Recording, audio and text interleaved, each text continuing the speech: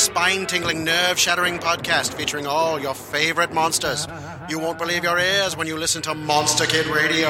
Hear your host, Derek M. Cook, and his ever-rotating stable of guests discuss your favorite classics and sometimes not-so-classic monster movies. Subscribe to Monster Kid Radio through iTunes or Stitcher, or visit monsterkidradio.net before the next weekly episode of Monster Kid Radio. Go through the archives for interviews with Sarah Karloff, Victoria Price, and Joel Hodgson. Listen to discussions about movies like Creature from the Black Lagoon, Island of Terror, and King Kong. And don't forget convention coverage from Monster Bash and the H.P. Lovecraft Film Festival. Classic Monsters, Modern Talk, and the head of Rondo Hatton. Only on Monster Kid Radio.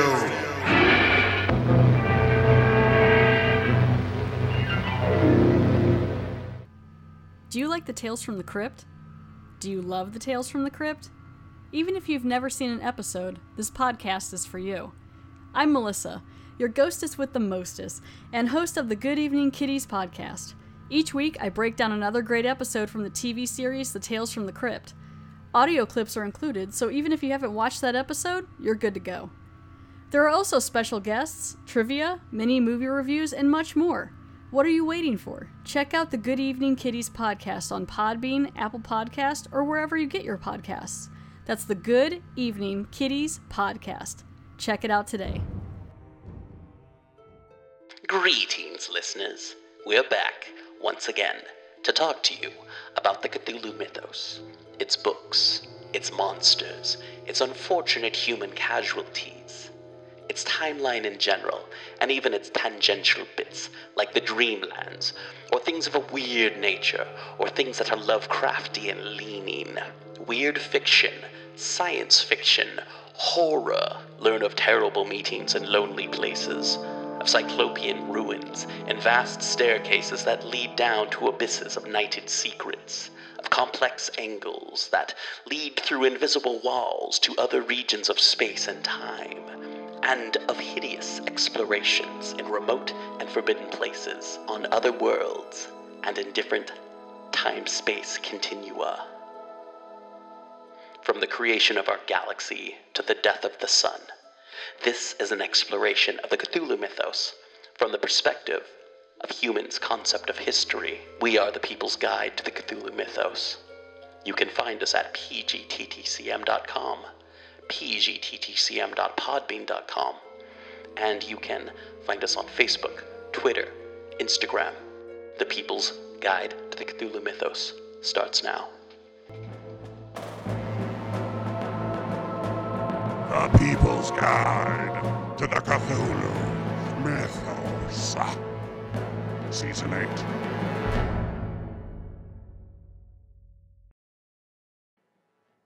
Reading 809. Reading 84 through 89.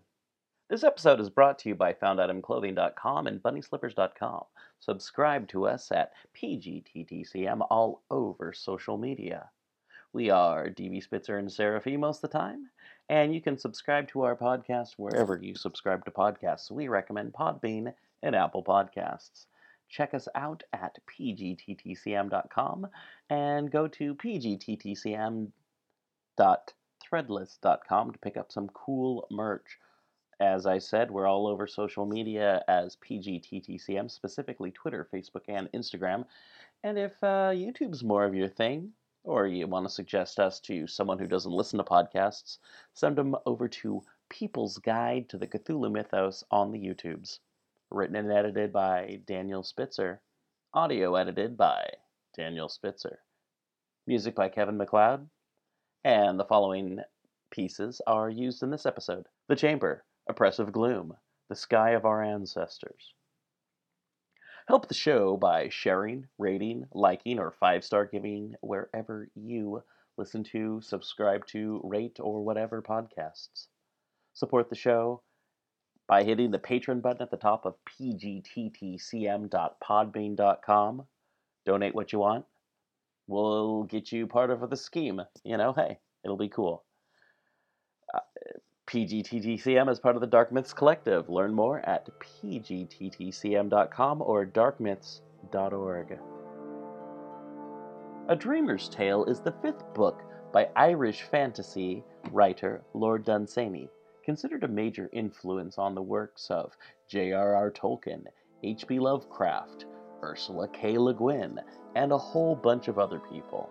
It was first published in hardcover by George Allen and Sons in September 1910. The following stories are collected in this week's recordings.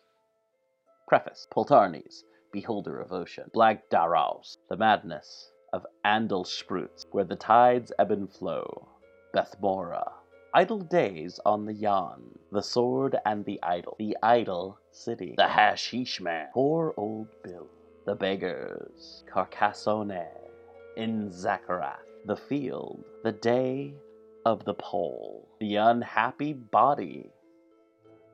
Read by David Mack. Let's get started. People's Guide to the Cthulhu Mythos begins now. A Dreamer's Tales by Lord Dunsany. Poltarnees, Beholder of Ocean. Chapter 1 of A Dreamer's Tales by Lord Dunsany. Toldes, Mondath, Arizim. These are the inner lands, the lands whose sentinels upon their borders do not behold the sea. Beyond them to the east there lies a desert, forever untroubled by man. All yellow it is, and spotted with shadows of stones, and death is in it, lying like a leopard in the sun. To the south they are bounded by magic, to the west by a mountain, and to the north by the voice and anger of the polar wind. Like a great wall is the mountain to the west. It comes up out of the distance and goes down into the distance again, and it is named Poltarnees, Beholder of Ocean.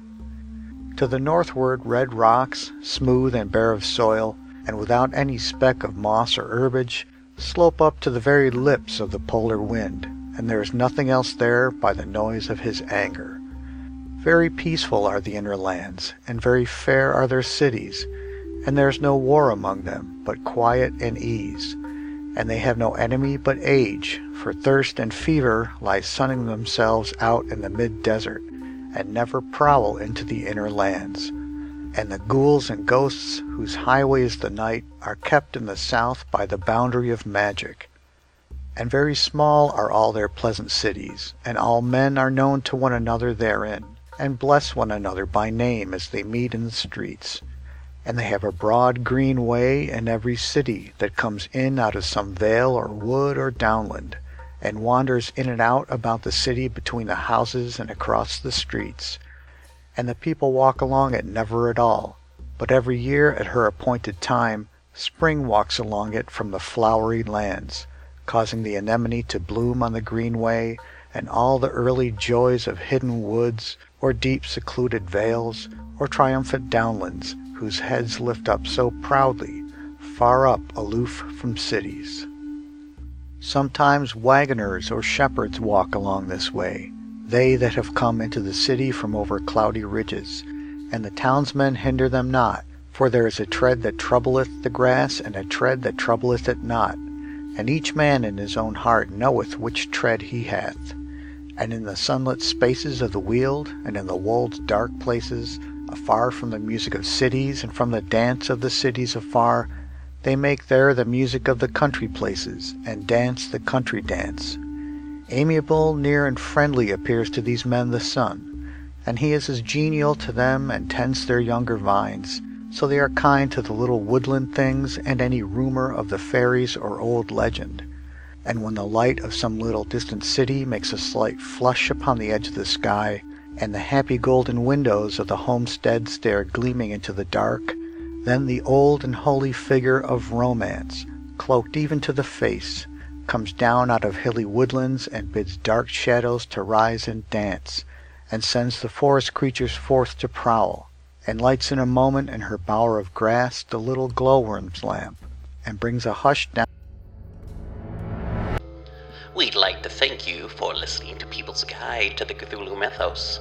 Our sponsor is BunnySlippers.com, your finest source of wonderful Cthulhu slippers and cool shirts from FoundItemClothing.com, your favorite shirts from your favorite cult films, and also these fine folks. Down over the gray lands, and out of it rises faintly on far-off hills the voice of a lute. There are not in the world lands more prosperous and happy than Toldes, Mondath, Arizim. From these 3 little kingdoms that are named the Inner Lands, the young men stole constantly away. One by one they went, and no one knew why they went, save that they had a longing to behold the sea. Of this longing they spoke little, but a young man would become silent for a few days, and then, one morning very early, he would slip away and slowly climb Poltarnees' difficult slope, and having attained the top, pass over and never return. A few stayed behind in the Inner Lands and became the old men, but none that had ever climbed Poltarnees from the very earliest times had ever come back again. Many had gone up Poltarnees sworn to return. Once a king sent all his courtiers one by one to report the mystery to him, and then went himself. None ever returned. Now it was the wont of the folk of the Inner Lands to worship rumors and legends of the sea, and all that their prophets discovered of the sea was writ in a sacred book, and with deep devotion on days of festival or mourning read in the temples by the priests. Now all their temples lay open to the west, resting upon pillars, that the breeze from the sea might enter them, and they lay open on pillars to the east, that the breezes of the sea might not be hindered by pass onward wherever the sea list. And this is the legend that they had of the sea, whom none in the Inner Lands had ever beholden. They say that the sea is a river heading towards Hercules, and they say that he touches against the edge of the world, and that Poltarnees looks upon him.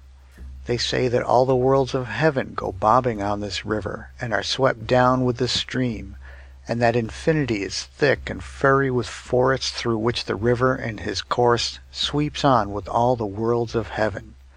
Among the colossal trunks of those dark trees, the smallest fronds of whose branches are man-nights, there walk the gods. And whenever its thirst, glowing in space like a great sun, comes upon the beast, the tiger of the gods creeps down to the river to drink, and the tiger of the gods drinks his fill loudly, whelming worlds the while, and the level of the river sinks between its banks ere the beast's thirst is quenched and ceases to glow like a sun. And many worlds thereby are heaped up, dry and stranded, and the gods walk not among them evermore, because they are hard to their feet. These are the worlds that have no destiny, whose people know no God, and the river sweeps onwards ever.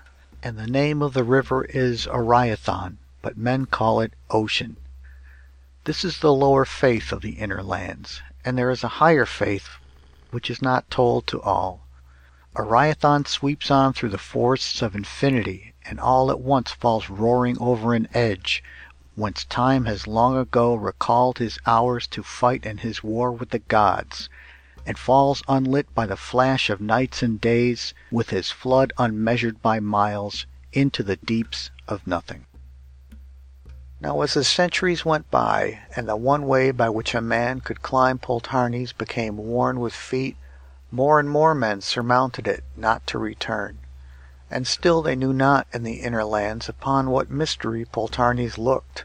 For on a still day and windless, while men walked happily about their beautiful streets or tended flocks in the country, suddenly the west wind would bestir himself and come in from the sea, and he would come cloaked and grey and mournful, and carry to someone the hungry cry of the sea calling out for bones of men. And he that heard it would move restlessly for some hours, and at last would rise suddenly, irresistibly up, setting his face to Poltarnees, and would say, as is the custom of those lands when men part briefly, till a man's heart remembereth, which means farewell for a while. But those that loved him, seeing his eyes on Poltarnees, would answer sadly, till the gods forget, which means farewell. Now the king of Arizim had a daughter who played with the wild wood flowers, and with the fountains in her father's court, and with the little blue heaven birds that came to her doorway in the winter to shelter from the snow. And she was more beautiful than the wild wood flowers, or than all the fountains in her father's court, or than the blue heaven birds in their full winter plumage when they shelter from the snow. The old wise kings of Mondoth and of Toldes saw her once as she went lightly down the little paths of her garden, and turning their gaze into the mists of thought, pondered the destiny of their inner lands. And they watched her closely by the stately flowers, and standing alone in the sunlight, and passing and repassing the strutting purple birds that the king's fowlers had brought from Asagaon. When she was of the age of 15 years, the king of Mondoth called a council of kings, and there met with him the kings of Toldes and Arizim. And the king of Mondoth and his council said, "The call of the unappeased and hungry sea," and at the word sea the three kings bowed their heads, "lures every year out of our happy kingdoms more and more of our men, and still we know not the mystery of the sea, and no devised oath has brought one man back. Now thy daughter, Arizim, is lovelier than the sunlight, and lovelier than those stately flowers of thine that stand so tall in her garden, and hath more grace and beauty than those strange birds that the venturous fowlers bring in creaking wagons out of Asagaon, whose feathers are alternate purple and white.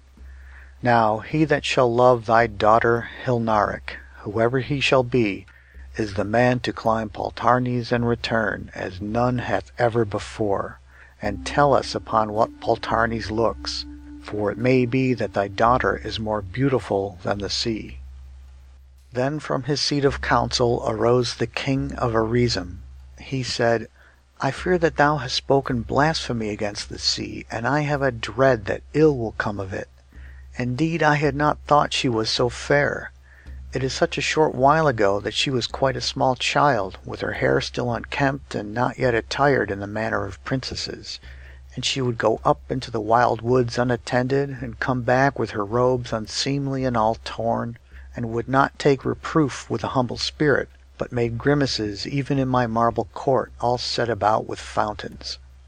Then said the king of Toldes, "Let us watch more closely, and let us see the Princess Hilnaric in the season of the orchard bloom, when the great birds go by that know the sea, to rest in our inland places. And if she be more beautiful than the sunrise over our folded kingdoms when all the orchards bloom, it may be that she is more beautiful than the sea." And the king of Arizim said, "I fear this is terrible blasphemy, yet will I do as you have decided in council." And the season of the orchard bloom appeared. One night the king of Arizim called his daughter forth on his outer balcony of marble, and the moon was rising huge and round and holy over dark woods, and all the fountains were singing to the night. And the moon touched the marble palace gables, and they glowed in the land. And the moon touched the heads of all the fountains, and the grey columns broke into fairy lights. And the moon left the dark ways of the forest, and lit the whole white palace and its fountains, and shone on the forehead of the princess. And the palace of Arizim glowed afar, and the fountains became columns of gleaming jewels and song. And the moon made a music at its rising, but it fell a little short of mortal ears. And Hilnaric stood there wondering, clad in white, with the moonlight shining on her forehead. And watching her from the shadows on the terrace stood the kings of Mondoth and Toldes. They said, "She is more beautiful than the moonrise." And on another day the king of Arizim bade his daughter forth at dawn, and they stood again upon the balcony. And the sun came up over a world of orchards, and the sea mists went back over Poltarnees to the sea. Little wild voices arose in all the thickets. The voices of the fountains began to die, and the song arose in all the marble temples of the birds that are sacred to the sea. And Hilnaric stood there, still glowing with dreams of heaven. "She is more beautiful," said the kings, "than morning." Yet one more trial they made of Hilnaric's beauty, for they watched her on the terraces at sunset ere yet the petals of the orchards had fallen, and all along the edge of neighboring woods the rhododendron was blooming with the azalea. And the sun went down under craggy Poltarnees, and the sea mist poured over his summit inland. And the marble temples stood up clear in the evening, but films of twilight were drawn between the mountains and the city. Then from the temple ledges and eaves of palaces the bats fell headlong downwards, then spread their wings and floated up and down through darkening ways. Lights came blinking out in golden windows. Men cloaked themselves against the grey sea mist. The sound of small songs arose, and the face of Hilnarek became a resting place for mysteries and dreams. "Than all these things," said the kings, "she is more lovely, but who can say whether she is lovelier than the sea?" Prone in a rhododendron thicket at the edge of the palace lawns, a hunter had waited since the sun went down. Near to him was a deep pool where the hyacinths grew and strange flowers floated upon it with broad leaves. And there the great bull Garyax came down to drink by starlight. And waiting there for the Garyax to come, he saw the white form of the princess leaning on her balcony. Before the stars shone out or the bulls came down to drink, he left his lurking place and moved closer to the palace to see more nearly the princess. The palace lawns were full of untrodden dew, and everything was still when he came across them holding his great spear. In the farthest corner of the terraces the three old kings were discussing the beauty of Hilnarek and the destiny of the inner lands. Moving lightly with a hunter's tread, the watcher by the pool came very near, even in the still evening, before the princess saw him. When he saw her closely, he exclaimed suddenly, "She must be more beautiful than the sea." When the princess turned and saw his garb and his great spear, she knew that he was a hunter of Garyax. When the three kings heard the young man exclaim, they said softly to one another, "This must be the man." Then they revealed themselves to him and spoke to him to try him. They said, "Sir, you have spoken blasphemy against the sea." And the young man muttered, "She is more beautiful than the sea." And the kings said, "We are older than you and wiser, and know that nothing is more beautiful than the sea." And the young man took off the gear of his head and became downcast, and he knew that he spake with kings, yet he answered, "By this spear she is more beautiful than the sea." And all the while the princess stared at him, knowing him to be a hunter of Garyax. Then the king of Arizim said to the watcher by the pool, "If thou wilt go up Poltarnees and come back, as none have come, and report to us what lure or magic is in the sea, we will pardon thy blasphemy, and thou shalt have the princess to wife, and sit among the council of kings." And gladly thereunto the young man consented. And the princess spoke to him, and asked him his name. And he told her that his name was Ethelvak, and great joy arose in him at the sound of her voice. And to the three kings he promised to set out on the third day to scale the slope of Poltarnees and to return again, and this was the oath by which they bound him to return. "I swear by the sea that bears the worlds away, by the river of Oriathon, which men call ocean, and by the gods and their tiger, and by the doom of the worlds, that I will return again to the inner lands, having beheld the sea." And that oath he swore with solemnity that very night in one of the temples of the sea. But the three kings trusted more to the beauty of Hilnarek even than to the power of the oath. The next day Ethelvak came to the palace of Arizim with the morning, over the fields to the east and out of the country of Toldes. And Hilnarek came out along her balcony and met him on the terraces. And she asked him if he had ever slain a Garyak, and he said that he had slain 3. And then he told her how he had killed his first down by the pool in the wood. For he had taken his father's spear and gone down to the edge of the pool, and had lain under the azaleas there waiting for the stars to shine, by whose first light the Garyaks go to the pools to drink. And he had gone too early, and had had long to wait, and the passing hours seemed longer than they were. And all the birds came in that home at night, and the bat was abroad, and the hour of the duck went by, and still no Garyak came down to the pool, and Ethelvak felt sure that none would come. And just as this grew to a certainty in his mind, the the thicket parted noiselessly, and a huge bull Goriac stood facing him on the edge of the water, and his great horns swept out sideways from his head, and at the ends curved upwards, and were 4 strides in width from tip to tip. And he had not seen Ethelvak, for the great bull was on the far side of the little pool, and Ethelvak could not creep round to him for fear of meeting the wind, for the Goriacs, who can see little in the dark forests, rely on hearing and smell. But he devised swiftly in his mind while the bull stood there with head erect just 20 strides from him across the water. And the bull sniffed the wind cautiously and listened, then lowered his great head down to the pool and drank. At that instant Ethelvak leapt into the water and shot forward through its weedy depths among the stems of the strange flowers that floated upon broad leaves on the surface. And Ethelvak kept his spear out straight before him, and the fingers of his left hand he held rigid and straight, not pointing upwards, and so did not come to the surface, but was carried onward by the strength of his spring, and passed unentangled through the stems of the flowers. When Ethelvak jumped into the water, the bull must have thrown his head up, startled at the splash. Then he would have listened and have sniffed the air, and neither hearing nor scenting any danger, he must have remained rigid for some moments, for it was in that attitude that Ethelvak found him as he emerged breathless at his feet.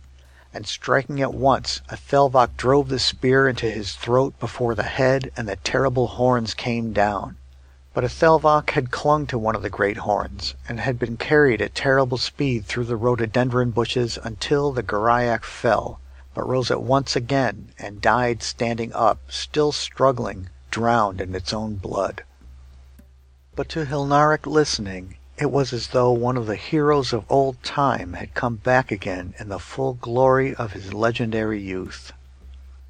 And long time they went up and down the terraces, saying those things which were said before and since, and which lips shall yet be made to say again. And above them stood Poltarnees beholding the sea. And the day came when Ethelvak should go, and Hilnaric said to him, "Will you not indeed most surely come back again, having just looked over the summit of Poltarnees?" Ethelvak answered, "I will indeed come back, for thy voice is more beautiful than the hymn of the priests when they chant and praise the sea. And though many tributary seas run down into Ariathan, and he and all the others poured their beauty into one pool below me, yet would I return swearing that thou wert fairer than they."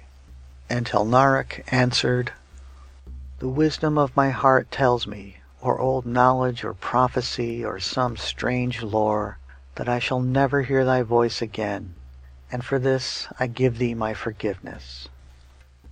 But he, repeating the oath that he had sworn, set out, looking often backwards until the slope became to step, and his face was set to the rock.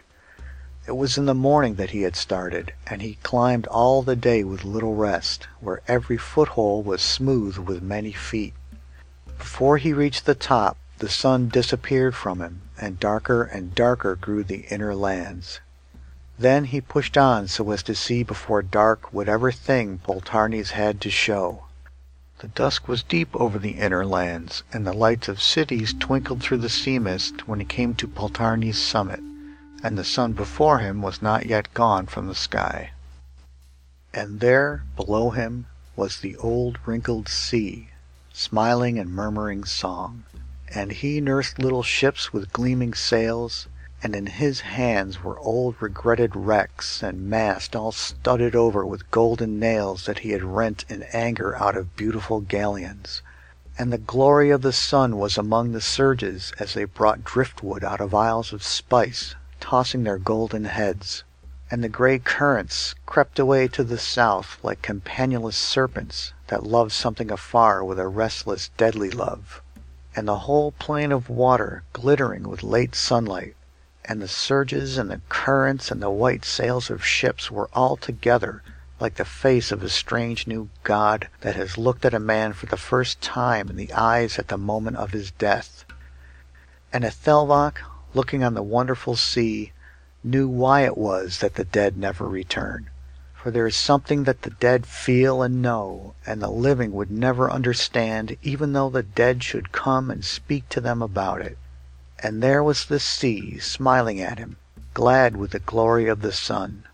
And there was a haven there for homing ships, and a sunlit city stood upon its marge, and people walked about the streets of it clad in the unimagined merchandise of far sea-bordering lands. An easy slope of loose rock went from the top of Poltarnees to the shore of the sea.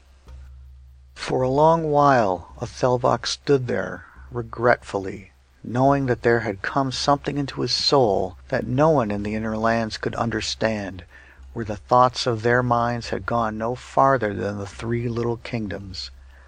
Then, looking long upon the wandering ships, and the marvelous merchandise from alien lands, and the unknown color that wreathed the brows of the sea, he turned his face to the darkness and the inner lands.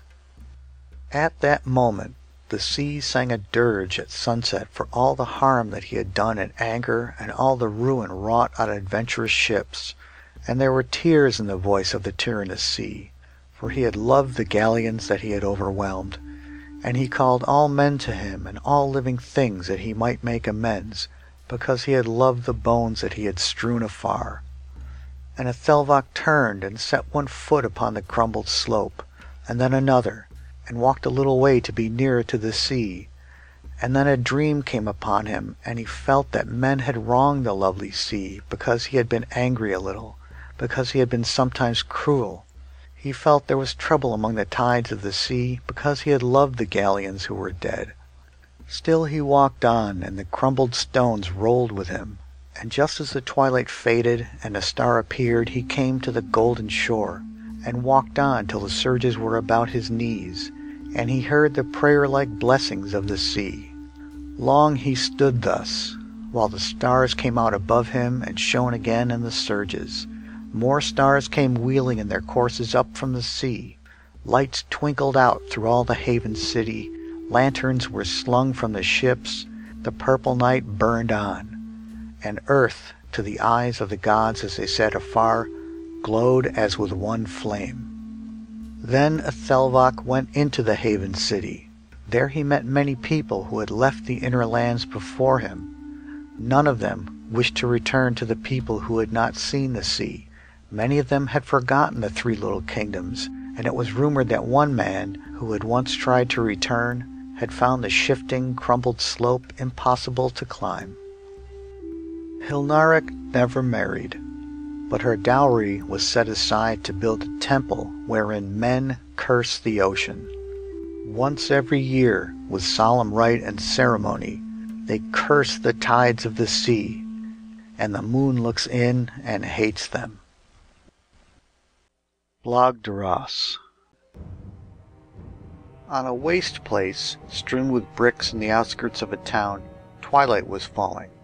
A star or two appeared over the smoke, and distant windows lit mysterious lights. The stillness deepened and the loneliness. Then all the outcast things that are silent by day found voices. An old cork spoke first. He said, "I grew in Andalusian woods, but never listened to the idle songs of Spain. I only grew strong in the sunlight, waiting for my destiny. One day the merchants came and took us all away and carried us all along the shore of the sea, piled high in the backs of donkeys. And in a town by the sea, they made me to the shape that I am now. One day they sent me northward to Provence, and there I fulfilled my destiny, for they set me as a guard over the bubbling wine, and I faithfully stood sentinel for 20 years. For the first few years in the bottle that I guarded, the wine slept, dreaming of Provence. But as the years went on, he grew stronger and stronger, until at last, whenever a man went by, the wind would put out all his might against me, saying, 'Let me go free! Let me go free!'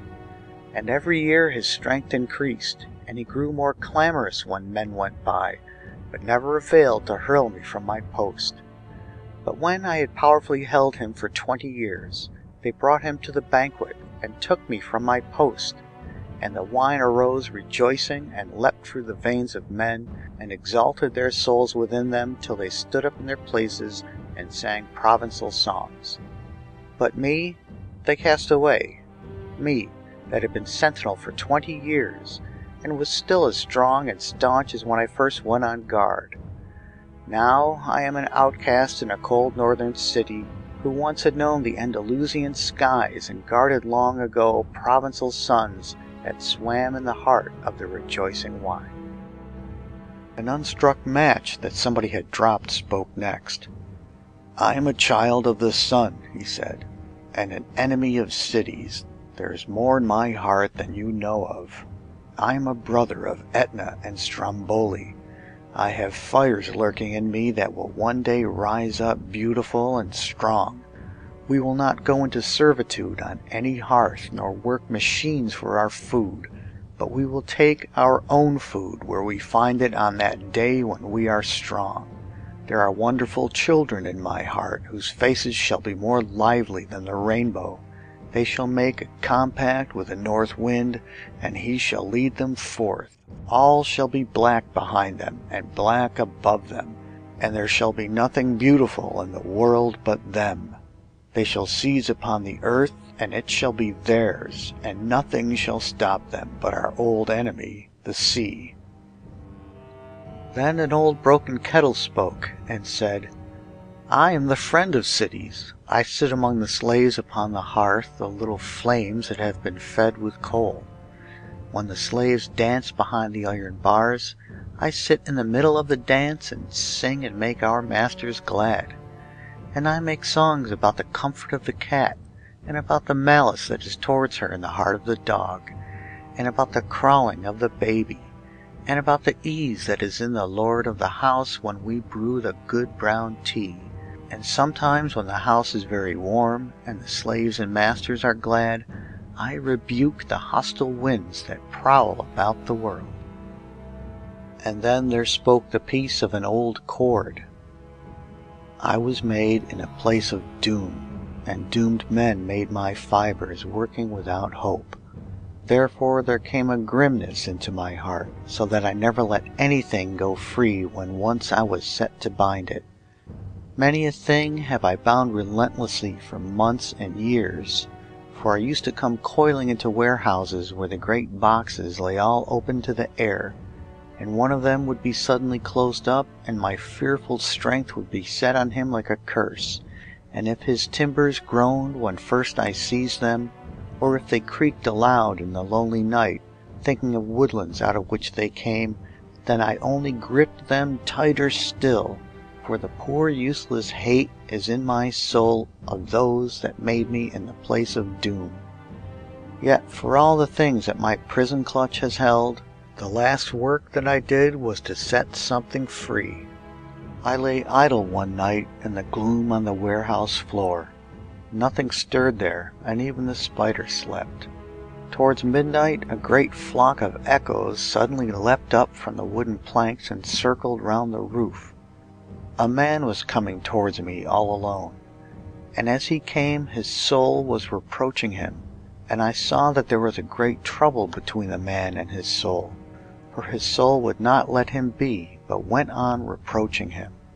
Then the man saw me, and said, This, at least, will not fail me.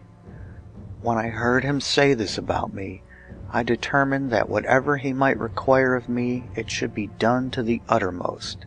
And as I made this determination in my unfaltering heart, he picked me up and stood on an empty box that I should have bound on the morrow, and tied one end of me to a dark rafter. And the knot was carelessly tied, because his soul was reproaching him all the while continually, and giving him no ease.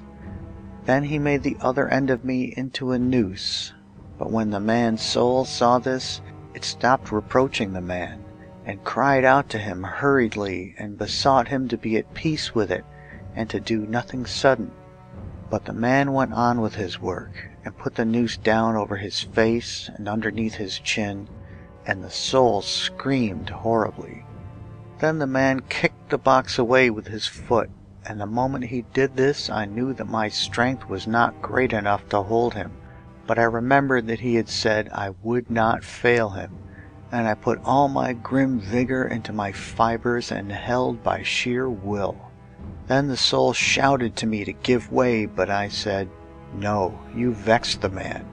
Then it screamed for me to leave go of the rafter, but already I was slipping, for I only held on to it by a careless knot.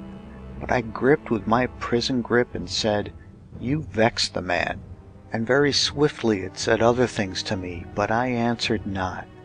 And at last the soul that vexed the man that had trusted me flew away and left him at peace.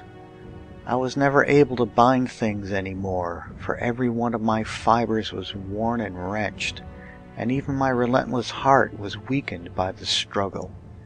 Very soon afterwards I was thrown out here. I have done my work. So they spoke among themselves, but all the while there loomed above them the form of an old rocking horse complaining bitterly. He said, "I am Blagdaross. Woe is me that I should lie now an outcast among these worthy but little people.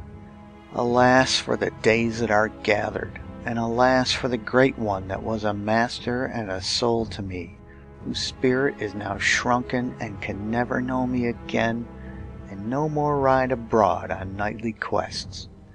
I was Bucephalus when he was Alexander, and carried him victorious as far as India. I encountered dragons with him when he was St. George. I was the horse of Roland fighting for Christendom, and was often Rosinante. I fought in tourneys, and went errant upon quests, and met Ulysses and the heroes and the fairies. Or late in the evening, just before the lamps in the nurseries were put out, he would suddenly mount me, and we would gallop through Africa.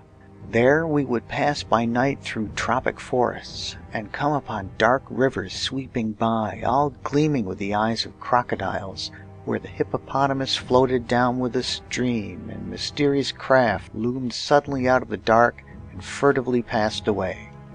And when we had passed through the forest lit by the fireflies, we would come to the open plains, and gallop onwards with scarlet flamingos flying along beside us through the land of dusky kings, with golden crowns upon their heads and scepters in their hands, who came running out of their palaces to see us pass. Then I would wheel suddenly, and the dust flew up from my 4 hoofs as I turned, and we galloped home again, and my master was put to bed. And again we would ride abroad on another day till we came to magical fortresses guarded by wizardry, and overthrew the dragons at the gate, and ever came back with a princess fairer than the sea. But my master began to grow larger in his body and smaller in his soul, and then he rode more seldom upon quests. At last he saw gold, and never came again, and I was cast out here among these little people." But while the rocking horse was speaking, 2 boys stole away, unnoticed by their parents, from a house on the edge of the waste place, and were coming across it looking for adventures. One of them carried a broom, and when he saw the rocking horse he said nothing, but broke off the handle from the broom and thrust it between his braces and his shirt on the left side. Then he mounted the rocking horse, and drawing forth the broomstick, which was sharp and spiky at the end, said, "Saladin is in this desert with all his Paynims, and I am Coeur de Lion." And after a while the other boy said, "Now let me kill Saladin too."